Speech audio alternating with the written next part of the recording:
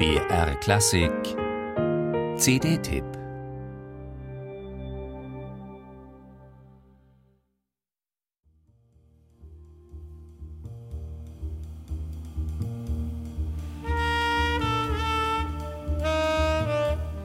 Einen so schönen Ton haben nur die wenigsten.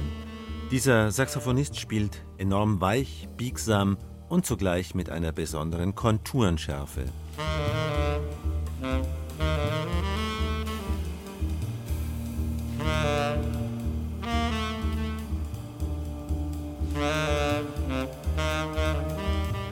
Der Engländer Andy Sheppard schmiegt hier seine herrlichen Töne in ein neues Gewand. Da ist diese Gitarre, die den Tenorsaxophon-Sound manchmal wie in einen klingenden Lichtschein einhüllt, mit diesen sphärischen Klängen hier im Hintergrund.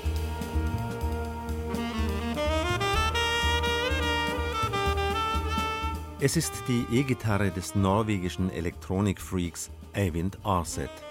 Sheppard, Aarset, der Bassist Michel Benita und der im Untergrund ganz fein rumorende Drummer Sebastian Rochford bilden hier ein Quartett, das hohe musikalische Dichte mit sehr viel Sauerstoff anreichert.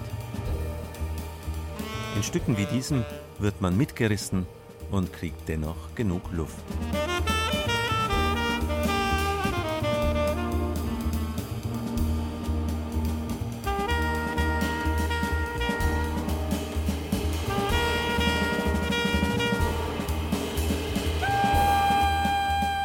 Wunderschön, wenn sich Intensität so steigert und dabei so filigran bleibt. Andy Sheppard liebt feine Klangnuancen. Er spielt die Töne nicht, er modelliert sie. Sein Klang, ein Tanz der fein geschwungenen Formen. Schon lange steht Sheppards Sound für besondere lyrische Schönheit, die man schon bisher für unübertrefflich halten konnte. Es geht noch mehr, wie sich hier zeigt.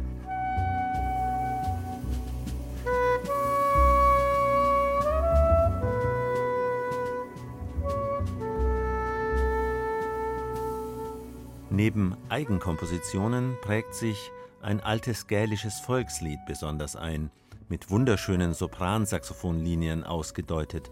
Dreimal taucht es wie ein geistiger Leitfaden auf der CD auf, zu deren Repertoire aber auch ein Popsong von Elvis Costello zählt.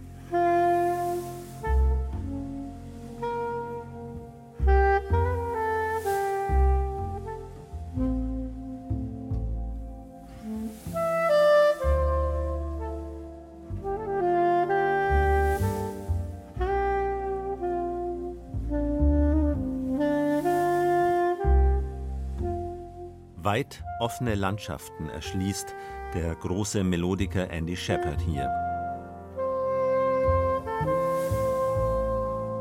Es sind Landschaften voller zarter Anmut und von einem lyrischen Zauber, der immer wieder überrascht.